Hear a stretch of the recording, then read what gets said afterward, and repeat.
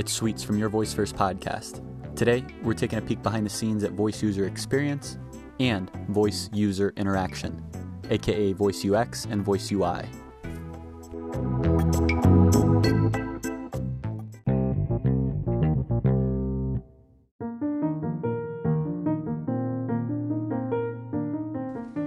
Introduction to the problem. Today, UX and UI designers can download asset packs to modularly build interfaces that are almost immediately recognizable because of visual norms and established conventions. It's now totally possible for a newly minted interaction designer to build a career by copying and pasting pre-built elements. When we come over to the voice, however, voice experiences lack the established design patterns. The imaginations of designers and developers have led us this far, but we need to start centralizing and standardizing the practice. While volumes of documentation have been written about building for voice by Google and Amazon, strangely, neither of those companies have taken any kind of solid stance on what a voice experience should look like. And although we have voice experience prototyping tools like VoiceFlow, Adobe XD, Dialogflow, BotMock, and a variation of other flowcharts, none of them offer intuitive visualization of invocations, replies, and other conversational elements. So today, there are hundreds of thousands of voice apps built, and yet there is not any breakout hit. There are only a handful of specialists even thinking about conversational mapping right now, which means that the rate of innovation has been sluggish. Documenting and sharing methods for visualizing voice interactions and conversational mapping will strengthen the voice design ecosystem, making it easier for more unique perspectives to join the conversation, leading to greater potential for success for all. The more people that jump in debating emerging conversations, the more that we can iterate and improve. After all, a rising tide raises all ships. Moving into the next section, we're going to talk about what it's going to take to visualize a voice experience and the set of tools that we can start standardizing and centralizing to create a set of practices to make a common standard, an open commons for all voice designers. Let's get started with conversation map components.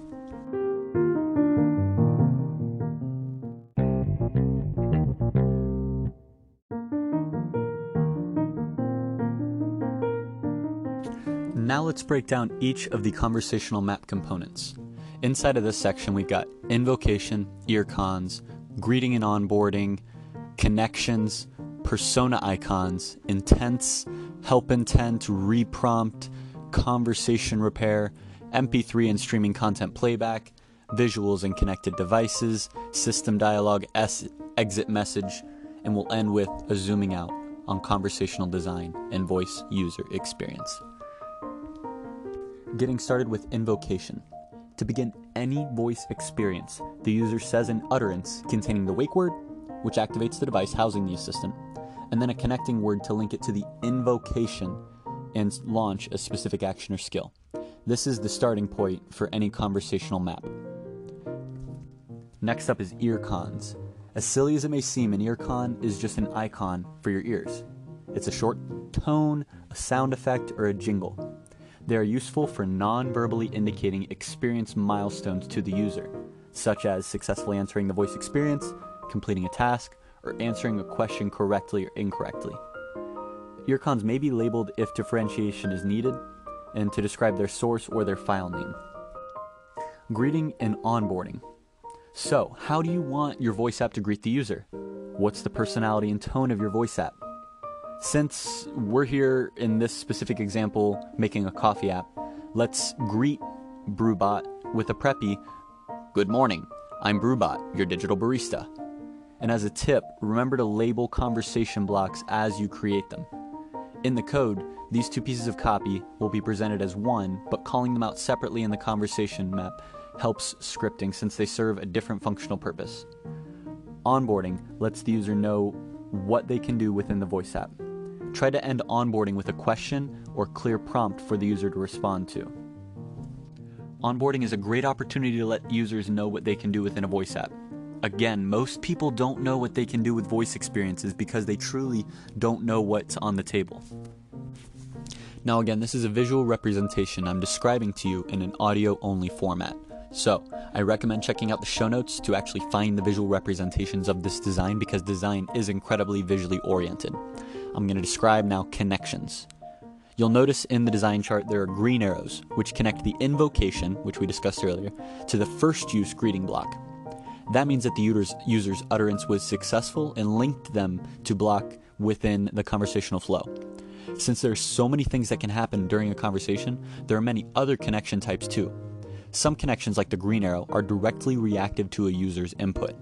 The others, there's also a blue dotted line. They indicate the conversation moving between states with no additional action needed by the user. So in this example, we have a first use greeting, "Good morning, I'm Brewbot, your digital barista." And then we have a blue dotted line into onboarding. Again, the blue dotted line means no user interaction was required. We have just shifted from first use greeting into onboarding. The onboarding message states, "I can help you order coffee for pickup, or I can play coffee shop music for working. What would you like?" And then the color coding, going back into the article, color coding helps delineate different kinds of connections from each other, making conversational maps easier to read. That said, connections are certainly the component that are the least resolved so far. So we'll move on from here because it seems like this is a section that can be fleshed out more by you, the designer. Next section is persona icons. One of the most concerning issues with voice experiences is the inaccurate mental model that the vast majority of users have about them. Few users reserve to their Amazon Echoes by their product name, instead calling them Alexa.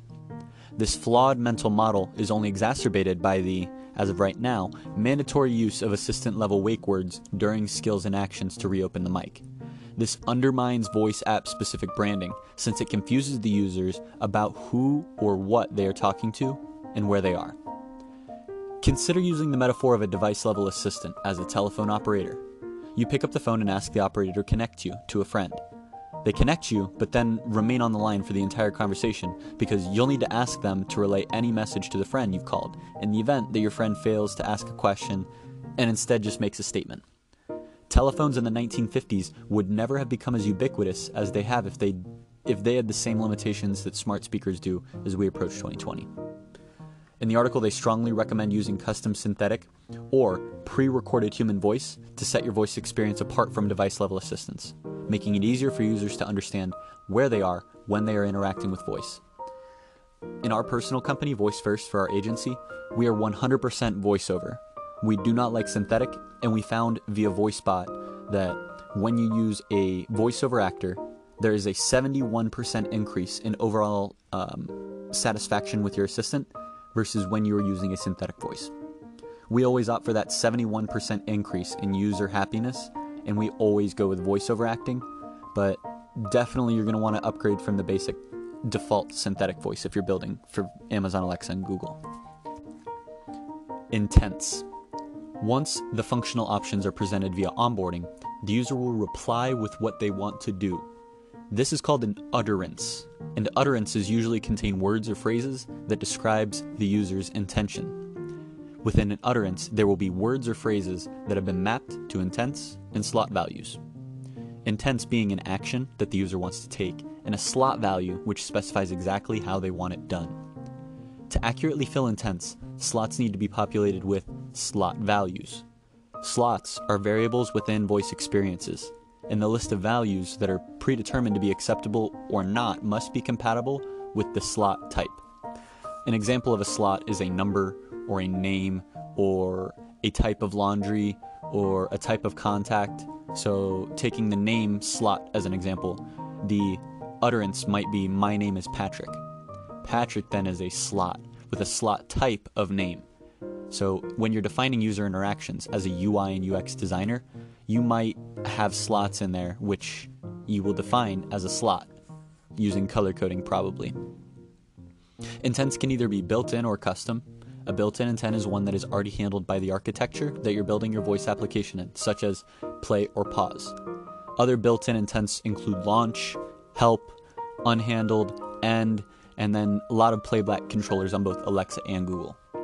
Custom intents are designed by designers and developers to accomplish actions outside of what is already built in with the voice design toolset. Usually, custom intents have names to reflect what they do.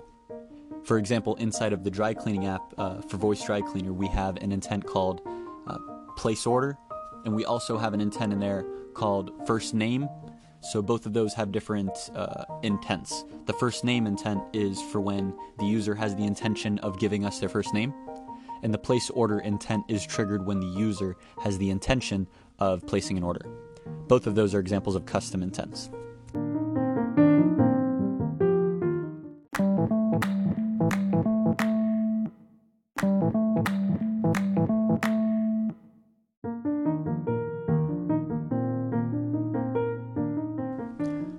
Reprompt. If a user doesn't respond with a few seconds, you'll want to consider a reprompt to ensure that you get the slot values needed to fulfill an intent. Reprompts are a great way to provide contextual guidance and light error handling to the user. However, the downside being that the voice app will close if the reprompt does not get a response. Reprompts may also be combined with their corresponding block. Inside of this visual, we see an onboarding intent and then a gray dotted line leading to the onboarding reprompt. While the main onboarding phrase is, "I can help you order coffee, ... the onboarding reprompt is, "Sorry, do you want to order coffee for pickup or play coffee shop music?" Next up, conversation repair. Designers are familiar with designing for errors, and conversation repair should be considered as the error state handling of the voice design world. When the user is no longer in the desired flow, this message helps them get back on track. Identify that there's been an error, and then, when appropriate, suggest another way for the user to accomplish what they're trying to do, such as, "Sorry, I'm not sure about that. Do you want to hear your options again?" Remember that to fulfill intents, slots need to be populated with slot values, but only certain values are predetermined to be acceptable and compatible with the slot type. Conversation repair can also be used to handle system errors by reassuring the user that while there may have been a temporary hiccup, things should be back to business as usual shortly. If you'd like to learn more about conversational repair, you can check out the show notes. Next up is more complex, MP3 and streaming content playback. Both audio content longer than an earcon and streaming audio can be represented by a circular block with an MP3 file inside. That way you know that in an intent you will have a welcome phrase and then the MP3 playback. Visuals and connected devices. Voice experiences are good, but they're not universally applicable. Voice has notable shortcomings when it comes to communicating a long list of options or for most browsing experiences. Using nearby screens, especially if the experience is happening on or central to a device that has its own screen, can help you create truly helpful and voice-forward experiences without the pitfalls of being voice-only. Use as much or as little detail as you need when including representation of other devices in the ecosystem of your experience. Looking at the design chart, we have an intent, and then what you'll want to do is actually just include a little icon down at the bottom for the visual experience, and then you'll want to draw that visual experience in a different design tab. Next up, system dialog. This block is a yellow block, and it indicates that the included copy is handled by system-level dialog management, such as the zip code reprompt. So for Bixby, for Alexa, for Google, there are actually system dialogs which you can handle to handle missing slots. If you are having the system handle the dialogue, use a yellow box to indicate.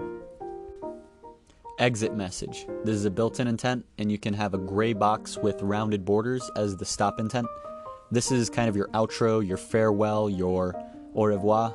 It's the last thing that's said before the assistant exits and closes the session. When all is said and done, remember to include an exit message to wish the user well, and even to encourage them to come back soon. This may be an excellent opportunity for an earcon as well. Now, zooming out. When you look at the entire diagram of everything we've talked about put together, help message, end message, error message, custom intent, built-in intent, end message, onboarding, welcome, earcon, MP3s. When you put all that together, you've got this massive chart that really is hard to read, and it's barely legible. And that's why you don't try to consult the big old map when you're trying to find a route to a friend's house. You aren't supposed to read the entire full scale of a design map, but they are meant to offer insights onto how the path diverges and the different paths that a voice interaction can take. Now that you've seen this approach, try to consider creating a set of tools, either internally as a team or open source for the whole world to contribute to, The more designers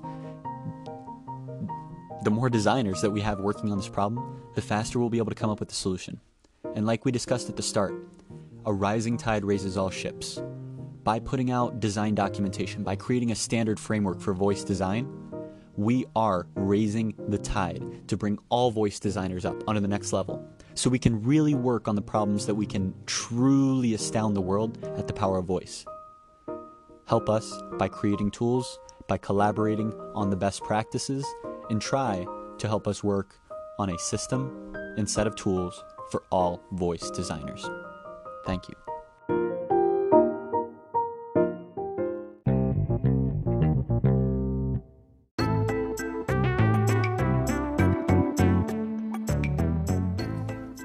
The data from today's episode comes from Hilary Hayes and Dominic Smith, who both work at Connected.